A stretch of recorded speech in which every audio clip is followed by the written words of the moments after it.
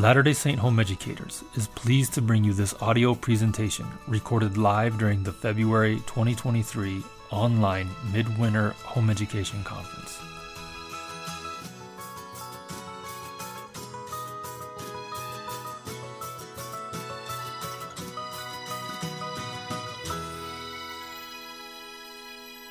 Today I want to talk about health. Very general principles. We're going to chat about what it takes to be healthy from my perspective, and there's something in here that every single person that's interested in health will find useful. And so let's go ahead and jump into it. Yeah, I think when we talk about health, we first need to ask ourselves, what is health? And that might seem like a really philosophical question, but depending on what you view as health and what your kind of end goal for your health is, that will help you determine what the small steps that you need to take in order to achieve your end goal of health. So for instance, just looking at this picture, maybe you think you need to eat differently. Maybe you think that you want to get certain types of food in your diet. And so you obviously that would influence what you're going to do with how you cook, with how you eat. Maybe you want to bulk up. You want to have massive arms, like Superman over here. And so that would obviously be a lot different than just the things that you're eating, although it's all obviously combined. There's a lot of people, especially in the US, that want to lose weight. And so every single thing is going to be different. And, to you, maybe health is just being able to go outside and enjoy nature. And so one of my aspects of health for me is, and the reason that I exercise is because in my mind, I have this idea that when it's time to play, I want to be able to show up. So if my sons think they can beat me in basketball, I need to show them that they can. But if I get out there and I'm totally winded and whatever, then there's not much I can do. And so that's one of the reasons that I exercise. I want to quickly talk about experts. So the next 3 slides basically are me trying to say where you can go to for good information. First of all, I want to say that you can always go to your doctor. So I got a picture on the right of the doctor. Your doctor is the only one who can give you medical advice. And if he doesn't have the advice that legally, that is, if he doesn't have the advice, then he can send you to someone that does have the advice. There is also another person on the screen that is, actually, they're all probably just models, but there's another profession on the screen that's able to give you advice, and that's a dietitian. So on the bottom, this woman looks like she's holding some kale and a large avocado. A dietitian is someone who usually has a master's degree in dietetics. They're licensed. They can work in a hospital. They can work with patients who have severe nutritional deficits. They can also work with healthy people to help them maximize their health. And so those are 2 people that if you wanted somebody who was trained and licensed to do it, those are 2 sources you go to. Your doctor for all sorts of health, a dietitian for specifically nutrition, and maybe some exercise as well. But there's other places that people generally go to. You may have heard the term nutritionist. That's not a legal term, but there are people that know a lot about nutrition that are not dietitians. Some people go to their personal trainer. The personal trainers usually exercise a lot. They usually also know some things about nutrition. Yoga instructors, and last but not least, grandma. Your mom, people that you know. If there's one thing that I've noticed in my sojourn here on Earth, it's that everybody is an expert when it comes to nutrition and exercise. So no matter who you ask, they're probably going to think they know more than you. And, they probably do know a lot of good stuff. And so always good to take good information from wherever it comes. But again, if you are looking for information that's from a licensed professional, go to your doctor or a dietitian. All right, and why I'm talking today. So I love this picture on the right. And the reason I love this picture is because to me, that's the epitome of health. If at an advanced age, I can be active, then I consider that healthy. President Nelson's a great example of that. in his 90s, he was still doing things that a lot of people in their 70s weren't doing. And so what I'm going to talk about today, hopefully will help us get to that, although I do talk about some of the other things that I mentioned first. And where am I pulling this information from? Scriptures and Prophets. I'll touch on that. I'm also going to touch on general nutrition and exercise principles like you would find in a textbook. Peer-reviewed research articles, which become the basis of what goes into a textbook later. I may or may not actually directly talk about the Blue Zones, but in the back of my mind, that's what I'm thinking. So the Blue Zones is a book, came out in 2010 or something like that. And it just talks about different areas of the world where people live a long time. My personal observations, obviously, I'm biased like everyone else. And just a disclaimer that no advice given today is a substitution for working with a doctor or other trained health professional. Always go to them if you have specific questions. These are all general principles I'll be talking about. Here's some resources for you. I believe these are in the handout that was prepared. I'm referencing a few times. I've referenced the Harvard School of Medicine. It's one of the premier medical schools in the United States, and they have a lot of published information for the general public. Also, just in general, I'd say if there's a university hospital and they publish health information, it's probably good. Government agencies, National Institutes of Health, that's a massive database, I guess, of information. And within that, there's Medline Plus, which is kind of more for people like me and you that aren't, reviewing several peer-reviewed research articles. And then there's also the Centers for Disease Control, which a lot of people know about, especially from COVID-19, where there was a lot of recommendations that were coming out new from the Centers of Disease Control for the United States.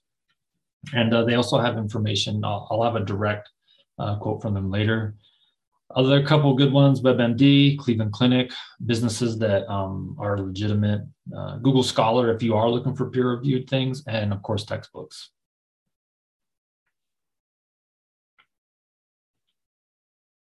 As I was going through this, I found this quote on one of the pages that I will talk about later, but it was like a really good synopsis of what I want to talk about today.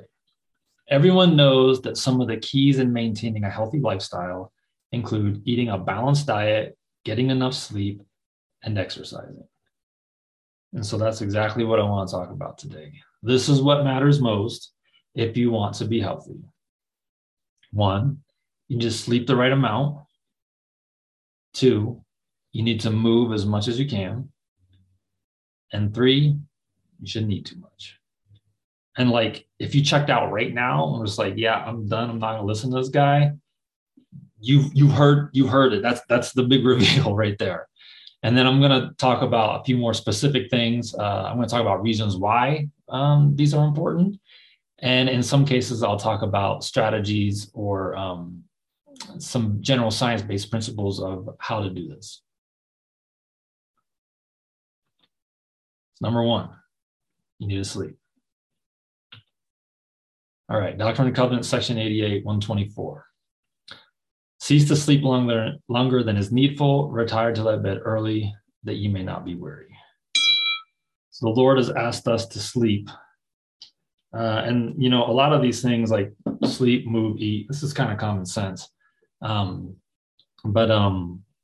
it's really, really important to sleep. I was a President Hinckley youth. And I just remember there was always like this thing about President Hinckley getting enough rest. And so I found a quote from him: if you go to bed at 10 and get up by 6 a.m., things will work out for you. So make sure you get your sleep. And 8 hours is also a general recommendation from government, or from just in general science and medical advice as well. All right, sleep is the precursor to health. So there's a note right there at the bottom, and I believe it's also in the handout.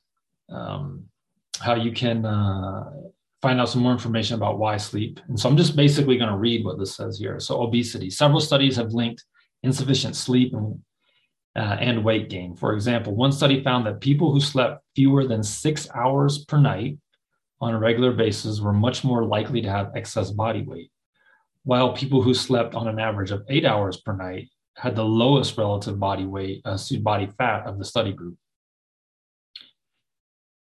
So again, these are general principles. There was a new member of the church at our house last night, and he struggles with insomnia, has for years. But if you have the chance and you can sleep, let's say 8 hours, everyone's different. Some people need 12, some people need 6, but the general recommendation is 8. If you can sleep 8 hours a night, it will make your health better. And things like we'll talk about later, like building muscle mass and things, healing, that stuff happens at night while you're sleeping. And so if you want to get big muscles and you're not sleeping, you're going to slow down the rate that you're going to be able to build muscle mass, because that happens as you're sleeping.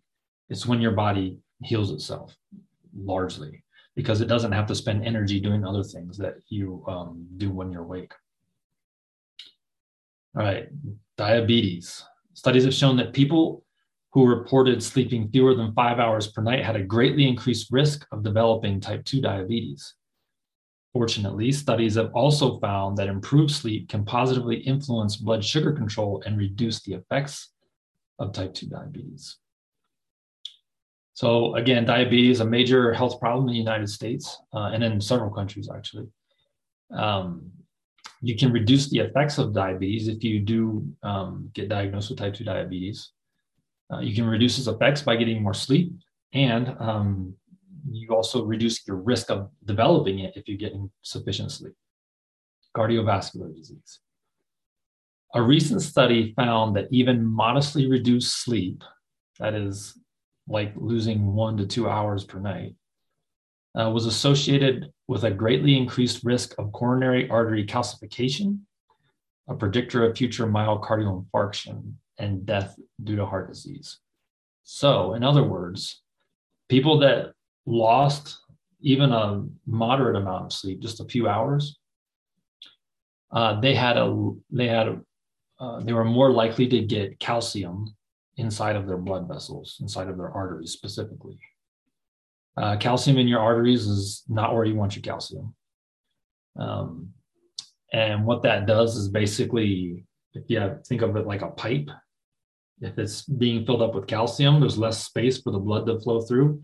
And if anything blocks that, then you have a full clot, a full blockage. And if that blockage is on your heart, then you have a heart attack. And so getting sleep allows your body to not build up as much calcium in your arteries, which is extremely important for long-term health.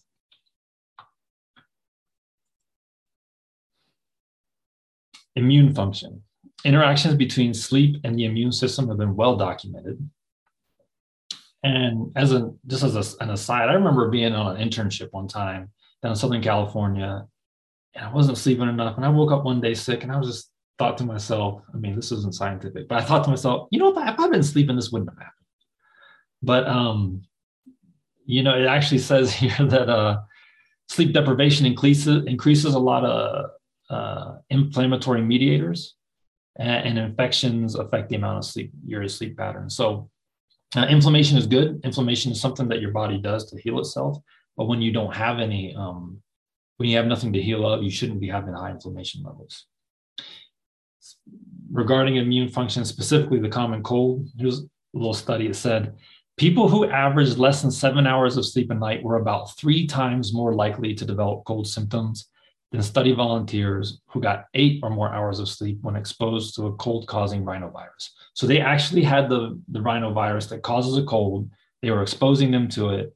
And those who got more sleep were 3 times less likely to actually get symptoms. Furthermore, individuals who got better quality sleep were the least likely to come down with a cold. So not only can it reduce symptoms, it can actually prevent some disease just by getting enough sleep. It's super important. Last but not least, mental health. Very near and dear to our family. We have someone in our family who's bipolar and been hospitalized a few times, where basically locked up because they've been very, very out of their mind. And I don't know if there's actually a cause here. I don't think that just sleeping less causes, well, it can, but like just in general, when people are having mental health problems, they're not sleeping as much. And sometimes there could be maybe there's a cause factor there, maybe there's not. But I can tell you from personal experience that was one of the first signs of severe mental illness in our family, was that the person was sleeping very little and thought that they were getting enough sleep. And so there was a number here. I don't have it up in front of me, but it's something like 70 to 80% of people with mental health problems, anxiety, depression, bipolar, they're not getting enough sleep, versus 10 to 20% in the general population. So really good for your brain, really good for your body. Get your sleep. Number 2, move. Second part of the same verse, Doctrine and Covenants, section 88, verse 124, arise early that your bodies and your minds may be invigorated. So when I read that, and I think actually I heard someone else quoting this earlier today. When I read that, I hear, wake up, so go to bed early, wake up early so that you can exercise and study, so you can invigorate your body and your mind. Okay, when it comes to exercise, like I said, there's a lot out there. I'll say it again here in a slide or two. The main thing that you have to just think about is, what's your goal with your exercise? One, do you want to become an elite athlete like this guy playing soccer? You want to be able to dribble better. You want to be able to score more. You want to be faster. Or do you want to, like I mentioned with the surfing gal, do you want to be able to just be very active and move around a lot at an advanced age? Do you want to be able to recover quickly from an accident or amputation in the case of the picture here? Do you want to lose weight? Or do you want to have really big muscles, get tanned, wax yourself, and pose beside a really old telephone? And so depending on what you want to do, you would have different exercise regimens. Okay, exercise guidelines. All right, these are the recommendations, right? So I'm going to talk more specifics, but this is the recommendation. This is a screenshot from the CDC. I think this came out in 2019. You can see there, like, the new exercise guidelines, any changes for you, Harvard Health. That was them basically talking about this. And so if you wonder how much you should be exercising for maximum health, at this point in time, 2019, this is what the government is saying you should do. Doesn't mean you can't do more. Doesn't mean that they're not going to have new recommendations in another 8 years or whatever it is. I don't remember how often. If it's every 10 years, it'd be, I guess, another 6 years. But this is the current recommendation. So one, if you're doing moderately intense aerobic exercise, that's like walking briskly and things. If you're doing that, you would do 150 minutes a week. So half hour a day, a half hour every working day, I guess. You also should do some muscle building exercises, because muscles, here's something you may or may not know. So with muscles, they want to atrophy. They want to become smaller, okay? The only way that you prevent that is to work them. Fat, on the other hand, is different. So going back to muscle real fast, it's generally accepted that you cannot gain muscle cells. You can only make the muscle cells larger. Fat, on the other hand, you can gain new muscle, you can gain new fat cells, and they don't go away when you lose weight. So they're always there. So you're really disadvantaged when it comes to this. The muscles want to get smaller and the fat wants to get bigger. And so you should always be doing some sort of strength exercises. They're saying even as little as 2 days a week can help you maintain muscles. Or if you wanted to do something more intense than just a moderate exercise, like a brisk walk, you can do an intense aerobic exercise for half as much time. Or you can do a combination of the both. Really up to you. But those are the minimum recommendations for getting the health benefits from exercise. So 150 minutes of moderate exercise or 75 minutes of intense exercise, intense aerobic exercise, or a combination. And then everyone needs to do some muscle strengthening, so resistance. Okay. Anaerobic, strength training, getting buff. Tons of programs out there. It's going to be really hard. And honestly, they probably all work. But it's going to be really hard to know what to do. So I'm going to take it about as basic as I can. This is what a muscle does. Okay. This is how muscles work. Muscles do, well, they do two things, but we're just going to talk about one. They do one thing, basically. They pull. They don't do anything else. So if you want to work a muscle, you need to find the muscle that you want to work and then make sure it's pulling. So it's pretty straightforward. If you have your, let's say your bicep here, right? If you want to work that, then you would put something here in your hand that makes you pull it this way. I'm doing it. This is kind of not working with gravity, but that's basically how it works. All it does is pull. It doesn't push. Muscles don't push. They only pull. If you want to do your tricep, right? This way it's just gravity, so nothing happens. But if you're like this and you want to work this muscle, you put a weight there and you would extend out. This muscle is going to get smaller. It attaches to your arm here and it attaches up here. And as it gets smaller, your arm comes up. It's really straightforward. That's all muscles do. They only pull. You can go online and find diagrams of muscles. So if you ever want to isolate a certain muscle or muscle group, you can find them. When you go to the gym, you see the thing. It'll show somebody going like this, and it'll say, "Oh, it's this muscle," and yeah, they work together. But in every instance, they're only pulling. So you think about a push-up. So it seems like you're pushing, right? No, you're actually pulling. When you're doing a push-up, you're actually pulling. So you have your muscle here, right? So this muscle is going to contract, which is going to straighten my arm. And then I have my chest muscles, my pectoral muscles. They're going to contract, and that's going to bring, because it attaches to my arm and to my breastbone here, it's going to get smaller, and that's going to bring that forward. So we're pushing, but we're actually, all of our muscles are just pulling. So that's how a muscle works. If you want to work a muscle, just find the muscle you want to get bigger. I mean, hopefully you're working all your muscles, but if you wanted to have a bigger bicep or whatever, then you're going to want to find that muscle and see how you can pull against it. Okay, here's some general principles. First is don't overdo it. You can hurt yourself lifting weights. So you can put too much weight on. You can dislocate a shoulder. That's really bad if you're holding the weight. You can tear a muscle. A small tear is, I think, generally considered to be good. That's how your muscle repairs and gets bigger. A large tear is not good. That means you're not going to be exercising for a while. And you can also rip a tendon, which means you're not going to be doing anything with that muscle for a while either. So don't overdo it. Be patient. It takes time to build muscle.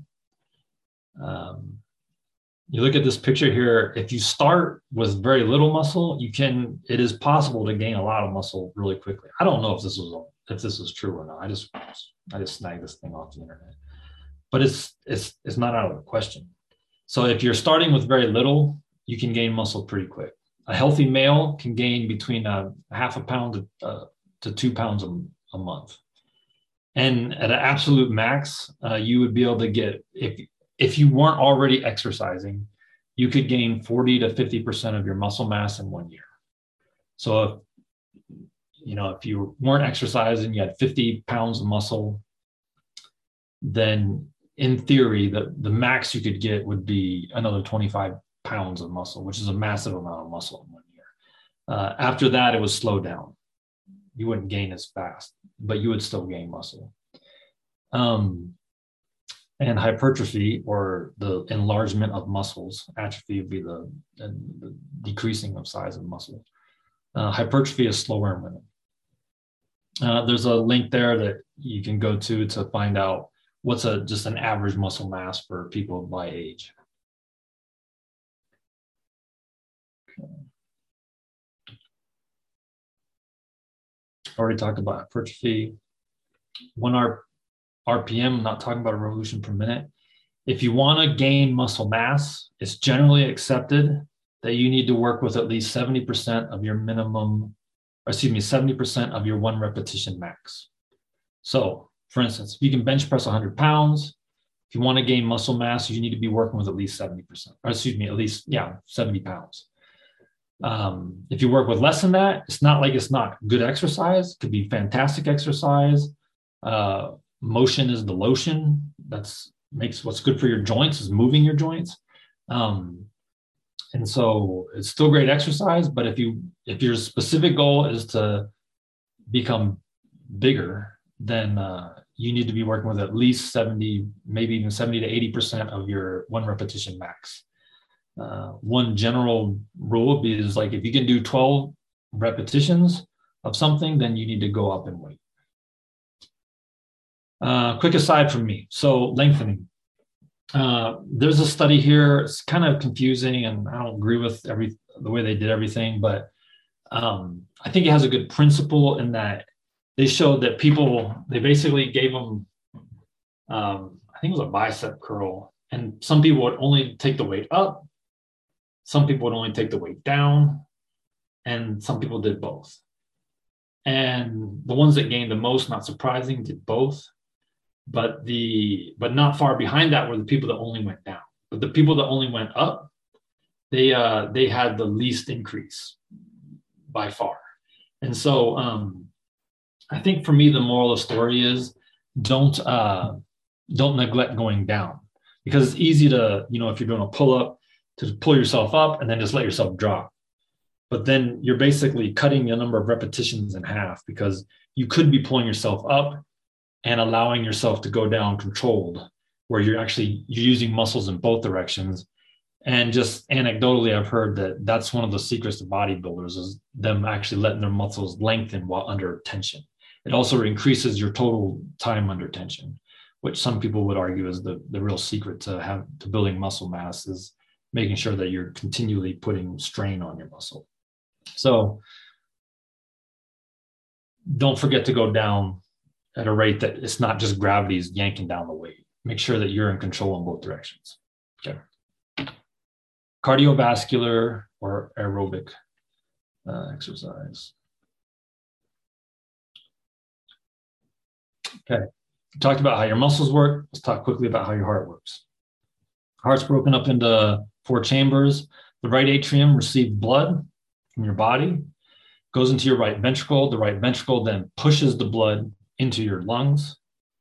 Blood is received from your lungs to your left atrium. And then you can see the muscle around the left ventricle is quite big. That pushes it to the rest of your body. And so it is a muscle. This muscle is different in that it's not attached to any bones. And it doesn't pull per se, it just squeezes. And it's arguably, I'd say definitely the most important muscle in your body. And so you want to make sure that you have as good a fitness for your health as possible, because without it, it's, you can only live for seconds. You never know what's going to happen in life. We're in the Lord's hands. So all we can do is play the odds when it comes to health. And so if you want to place your bets, quote unquote, on something, put it on your heart.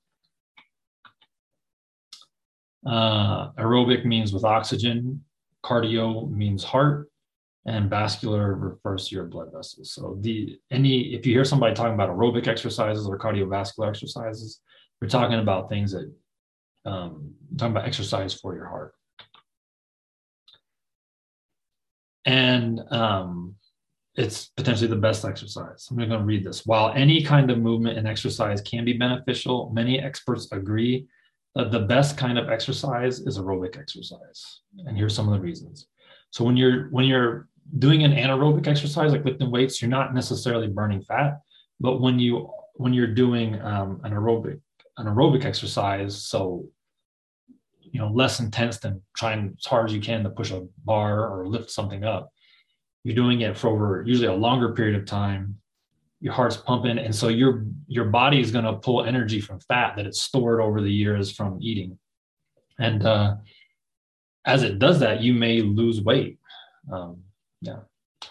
It gives a decrease in your resting heart rate. I don't know all the details with that, but I will say it's generally understood, like when you go to the doctor, it's one of the first things I always check is your heart rate, your blood pressure. If you have a lower resting heart rate, that's an indicator of a very healthy heart, because it doesn't have to pump as many times to get blood through your body. So if your say resting heart rate was like 90, which you would want, and you can use exercise to get it down to 70. I don't know if that's actually possible. It might not be, but that would be an indication that your heart's able to do more with less contractions. Increase in stamina and strength. I think it's pretty straightforward. The more you exercise, the more you run, the more you'll be able to run. Better fitness, reduced risk of high blood pressure, diabetes, stroke, obesity, and heart disease. Those are the things that are considered the biggest health problems of the United States in the 21st century. If in general people had less blood pressure, less diabetes, then they would be healthier in general. And exercise. So when you exercise, your blood pressure actually goes up while you're exercising. But being able to put your vascular system under some stress, controlled, can actually be good for it, versus if it's always under stress, then it's more likely to fail. So cardiovascular exercise can be good for all of that, including stroke, which is basically when you bleed inside of your brain. So if you can prevent those things, great. Lowers stress and anxiety, another good reason to get out there. Say whether you're a student stressed out about school, or you're a homeschool mom or dad that's stressed out about how to teach your children, going for a run can lower anxiety. And sometimes I've noticed, right after, maybe I'm like super worn out, but I personally feel like I can think more clearly after an exercise. Increase in good cholesterol, which is a kind of an indicator of heart disease. Doesn't necessarily mean heart disease, but people that have more high density lipoproteins, HDL cholesterol, is considered to be better for your health.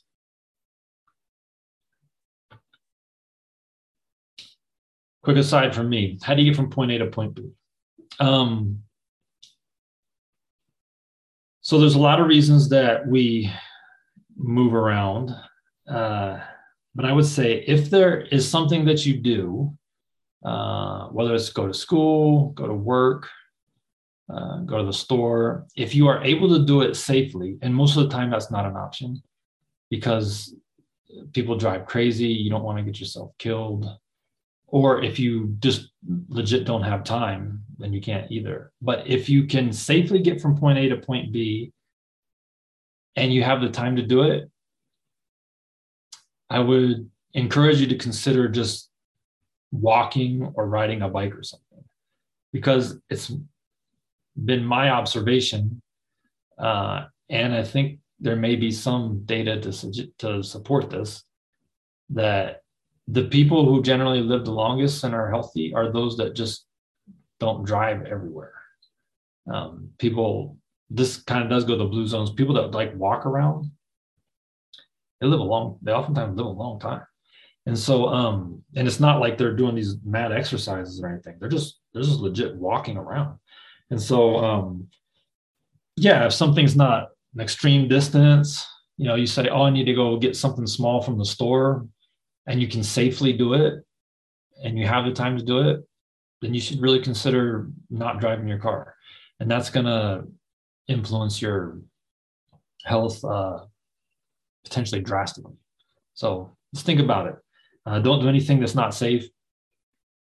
I'll throw that out there. I personally ride my bike often to work. And it's an electric bike, so I don't even have to pedal that hard, but I do have to pedal. And I get passed by like one car because I live in the Denver area, and there's like lots of bike trails. I'm only on the road for a short amount of time, and where I am, it's just like residential area. And if I had to be on a busy street, I just wouldn't ride my bike. So make sure you're safe. Number 3, eat. A lot of diets out there. I'm not going to suggest any of them. They might all be good. I don't know. But it can be a little confusing when there's so many things out there, like the keto diet, for example. I have that here. That was actually designed for people with that had untreatable epilepsy. And it's very effective for that. But a lot of people do it for other reasons as well. And it's been very effective for them. I'm not going to endorse any particular diet. So we're just going to talk about general principles. Okay. Talked about how muscles work. This is how food works. The first part is macronutrients. Macronutrients are the things that give you calories. So we have carbohydrates, fats, proteins, and then we also have water, which doesn't give you any calories, but is the most important nutrient on the planet because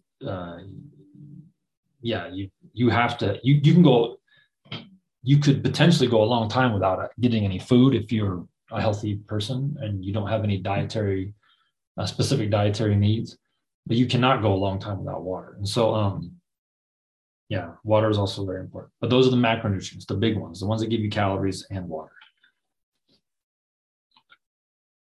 There's also micronutrients. Micronutrients could potentially give you some calories, but that's not why they're consumed.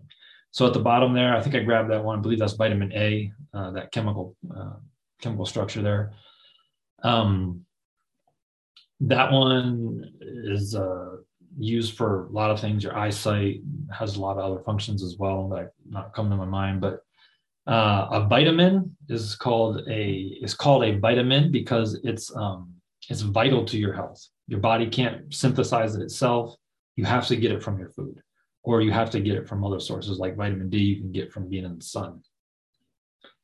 But it has to come to you. You can't make it on your own. There's also minerals. So magnesium, these are usually metals, magnesium, calcium, iron.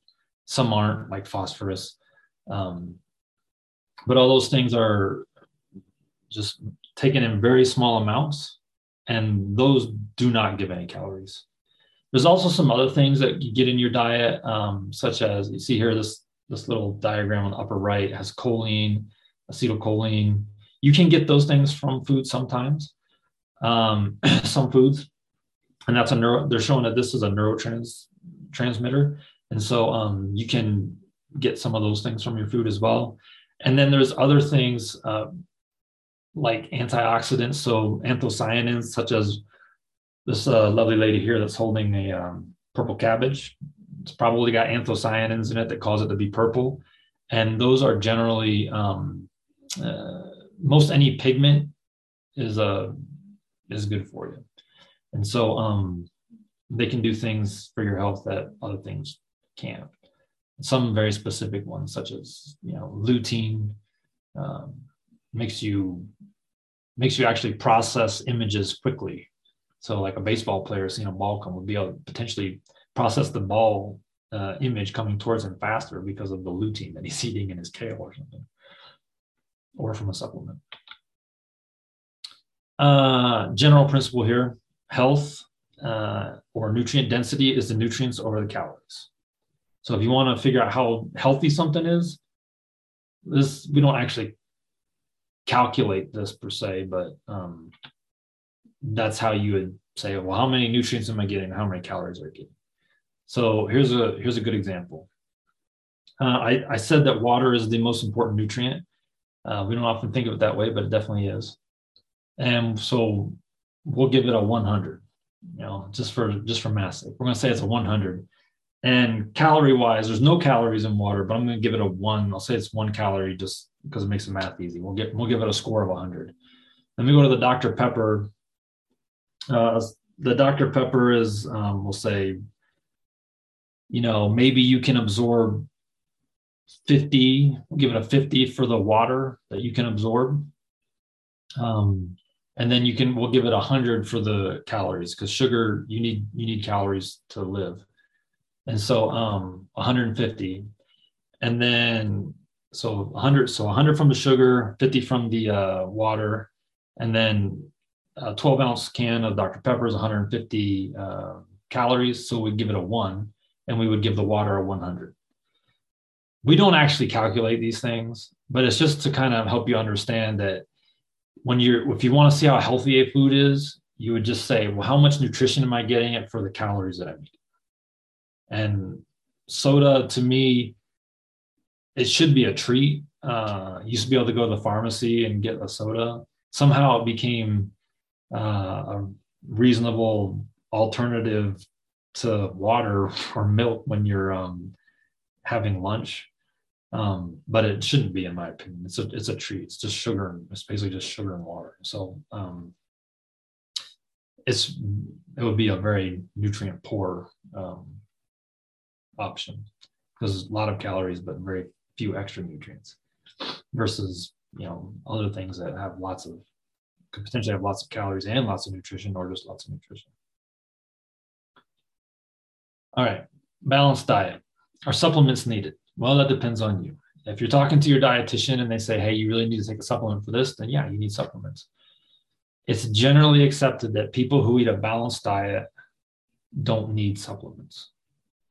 But that's something you have to find out for yourself, whether maybe you do. And so, yeah, eat a balanced diet. Lots of different things. Don't eat the same thing over and over. But try to bring in lots of things. Try to introduce a lot of different foods into your diet, because the more you do that, the more balanced your diet will be, and the more nutrients you're going to get out of your food. General principle: the more color, the better. And I'm not talking about FD&C colors like sunset yellow or brilliant blue. I'm talking about the ones that come out of plants, mostly out of plants. There are pigments in meat as well. Meat's red for a reason, and you need that pigment. But this is a general statement: the more color you have on your plate, the better. That doesn't mean I don't eat French fries, because I do, and potatoes are good for you actually. But if you want to get as many nutrients as possible, it's a general statement that if you have more color on your plate, you're going to get more nutrients, especially, as I mentioned, things like anthocyanins, phthalanes, anthozanthins, zeaxanthins, all these things that contribute color, beta carotene, as we all know, that contribute color. They're usually antioxidants. So an antioxidant means that if you have any free radicals, a free radical is an electron that's not attached to anything. If there are any free radicals, they can absorb a free radical. And that means it's no longer going around your body. Because if it keeps going around your body, it can damage your DNA. That can lead to cancer and things. Thankfully, your body does a lot to stop those things. But the more pigments you eat, plant pigments, including chlorophyll, the more you can absorb these things that are potentially harmful to your body. So the more color, the better. Don't eat too much meat. I'm not going to say a lot about this, but Doctrine and Covenants 89:12, yea, flesh also of beasts and of fowls of the air, I the Lord have ordained for the use of man with thanksgiving. Nevertheless, they are to be used sparingly. I'd say generally accepted that red meat should be not overconsumed. Some challenge that. I'm not going to go into it really, but I would say generally speaking, you should limit the amount of the amount of meat that you eat. I do think you can have a healthy diet that includes a lot of meat. I personally eat quite a bit of meat. I prefer to eat less, honestly. But I felt it's helped me kind of maximize my health where I'm at right now. In the future, I think I'd like to eat less. And yeah, that's all I'll say about it. Law of the fast. When I was at BYU, I was in a nutrition class as part of my food science program. And the professor said the benefits of fasting are spiritual, which was implying that it's not good for you because, the Krebs cycle, our bodies are made to break down carbohydrates. He was wrong. Fasting is good for you. I've heard people say it fleshes out your body. I don't know if that's true or not. But just as in general, fasting is good for you. Verse 8 of Isaiah 58. Then shall thy light break forth as the morning, and thine health shall spring forth speedily, and thy righteousness shall go before thee. The glory of the Lord shall be thy rearward. So there's some blessings associated with fasting, in addition to the purpose of it, which is in the previous verses, that we're supposed to use that money to benefit the poor and the needy. Fasting is really good, and I have my own opinions on it, but they're not really scientifically based. I think that it allows you to kind of get more control over your what you eat. Gives your stomach a chance to contract if you've been eating too much, and it's good. Fasting also, in my opinion, and I think some people kind of hypothesize this, that if you are not eating as much, then your body can spend more time healing itself than just digesting food, where you're trying to pump out more enzymes and things so you can digest. If you don't have to do that as much, your body can spend more time healing itself. Just a thought. So main thing, don't overeat. Here's another link. This article here starts off saying, and I think this one is in the handout. This article starts off by saying, well, we don't really know. But then every time they list the study, it's positive. So fasting diets are shown oftentimes to be positive. They can be shown to be negative because some people try to starve themselves, and it's a bad idea. You should never, you definitely need to eat as much as you need. If you have a friend or family member who struggles with bulimia or anorexia, let them know that they should talk to a dietitian, and that may be a mental health problem as well. They may talk to a psychiatrist. But if you don't have a eating disorder, just don't eat too much. And that's for everyone, really. Just don't eat too much. And it's been shown several times that is potentially one of the key things to living a long life with pushing back age-related diseases, is to eat less in basically every species, including humans. And so, eat as much as you need. I just want to make sure that's clear. That I'm not. No one should take their body image and say, "Hey, I'm not what I would think I should be." Don't worry about any of that. Eat as much as you need. Make sure that you're healthy. Take care of yourself, because going the opposite direction is just as, if not more, harmful. So take care of yourself. Eat as much as you need, and just don't overeat. All right, this one's from me. This one's straight from me. Here's advice I think most people can use. Turmeric is good for you. Tons of studies. Anti-inflammatory is probably the main thing, but antidepressant, everything else it's a good thing. I take it as a supplement personally. You can, or you don't have to listen to anything I'm saying right now. This is all just Josh's opinion, but it's based off of what I've read from peer-reviewed research. Magnesium. As a general rule, I think the U.S. population needs magnesium.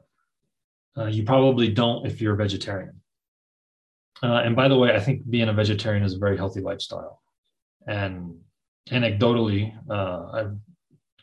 I've heard that some heart surgeon said that he just noticed that people that were vegetarians had more flexible arteries. So this is anecdotal, but I think it's actually, there's good reasons to believe that.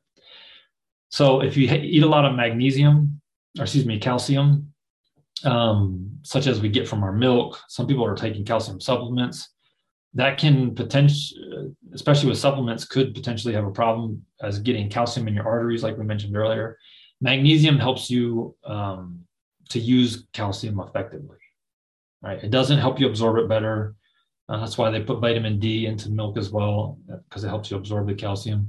But to use it effectively in your bones, you need to have a sufficient amount of magnesium. And in fact, there was a study where they wanted the bones of a mouse. So I apologize if someone doesn't believe in animal testing, but they wanted a model where the bones were brittle, but they had a lot of calcium, so high bone mineral density, but weak bones. And they basically just removed magnesium from their diet, and that made their bones weak, even though they had tons of calcium. So you need to have magnesium. It's good for your heart, good for everything. And the nice thing about it is your body will let you know if you've got too much, because it just comes right out. Nuts are very good for your health. It's been shown several times that people eat nuts on a regular basis have good heart health. Vitamin D. This became more popular during COVID. They didn't draw any conclusions, but generally speaking, people with higher levels of vitamin D in their blood are more resistant to upper respiratory infections, including COVID. And then one near and dear to me, I have in the bottom right corner, is natto. If you ever read the book, The Omnivore's Dilemma by Michael Pollan, to me, this is the answer. This is the reason there's the French paradox. Although this is the Japanese part, we just call it the French paradox. Natto, soy in general is very good for you, but natto is especially good for you. There's something in it it's vitamin K2. It's only found in natto and cheeses and things. And it's super good for you. Tastes horrible. Most Americans won't eat it, but sometimes I go on a little natto cleanse. Superfoods. Superfoods are ones that are very high nutrient density. A lot of people are scared to eat soy.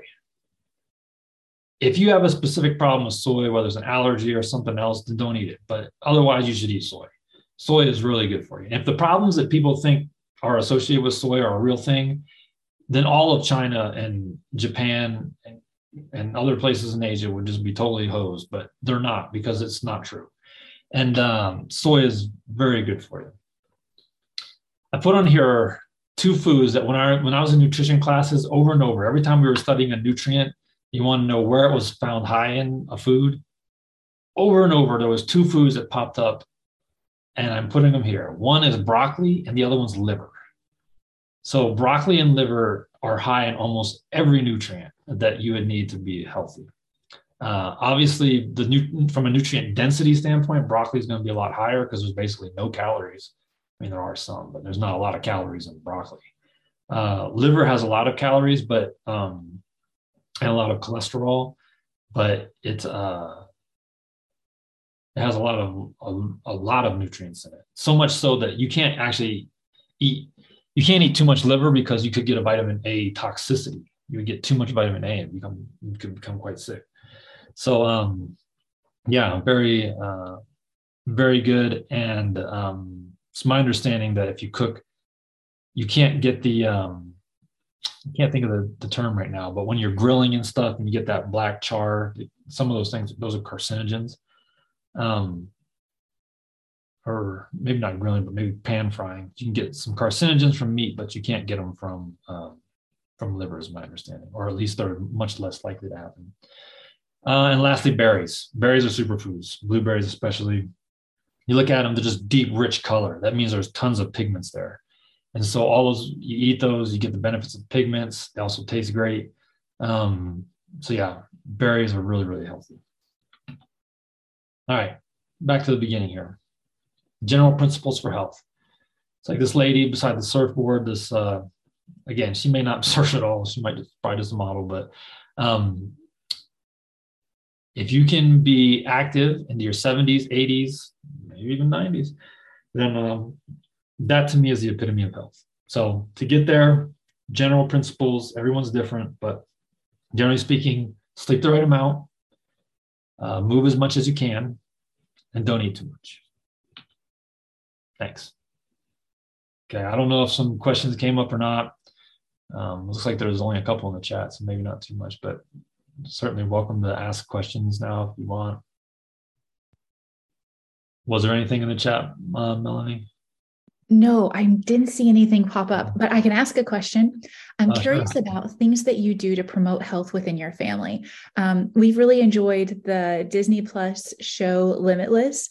I really appreciated how Dr. Peter Attia mentioned in an episode that we watched about how a lot of people are overnourished. And I thought that was a really great way of just eating too much. Yeah. So I'm curious if there are any things that you do within your family to promote health, whether it's bike riding or other things. Yeah, so we do bike ride, and we do some things where we put limits. Like if one of my sons really likes video games, and we basically tell him you're not allowed to play anymore until you get an equal amount of exercise. And so we put limits on things like that. The other son, he's more into some sports and stuff, so he's getting a fair amount from that. But yeah, we have equipment in our home. We have pull-up bars, a bench, we have a punching bag, we have weights. My wife actually got little 5-pound weights right here. But we have like adjustable weights and stuff like that. So, and we have an exercise bike. So we try to give them opportunities to do it. Doesn't mean they're actually going to use it. And sometimes even when my son wants to play video games, tell me you have to stand up while playing, just because people just need to move. My opinion honestly is that the best exercise is probably just walking. I think when you're young, the more resistance you can do, the better, because when you get older, it's going to be harder to do that. But yeah, how you get around is really good. Our kids, so my one son, one is homeschooled, and he goes to a once a week enrichment program through the school district. And when it's warm enough, then we tell him he has to bike. Thank you. Great answer. Any other questions that you guys have? We've got 2 more minutes. I've got one. What about encouraging healthy eating without shaming? Without shaming? Mm-hmm. Yeah. Like, oh, you shouldn't be eating that, Yeah. Yeah, it's tough. Most people like mac and cheese, and I don't think that eating mac and cheese is a terrible thing to do. I think the main thing that I think is, when I was in some nutrition classes, I think they called it like a challenge food, that, you can give them stuff because water is the most important nutrient, as I mentioned, but calories are nutrients, right? And so they need to have calories so their body can grow and their body can build muscles, build bones. But introducing a challenge food is a good way to help them to get more nutrients. So I don't know what you have introduced or haven't introduced, but like if it were broccoli, say, hey, you can have your mac and cheese or your hot dog or whatever it is, but you need to eat this as well. And, they'll probably be grumpy about it, but introducing more and more challenge foods, I think, will help them to get to where they'll be willing to accept more things. Great, thank you. Thank you so much to Josh Smith, our presenter, and for everyone who came. I hope you guys have a wonderful Friday.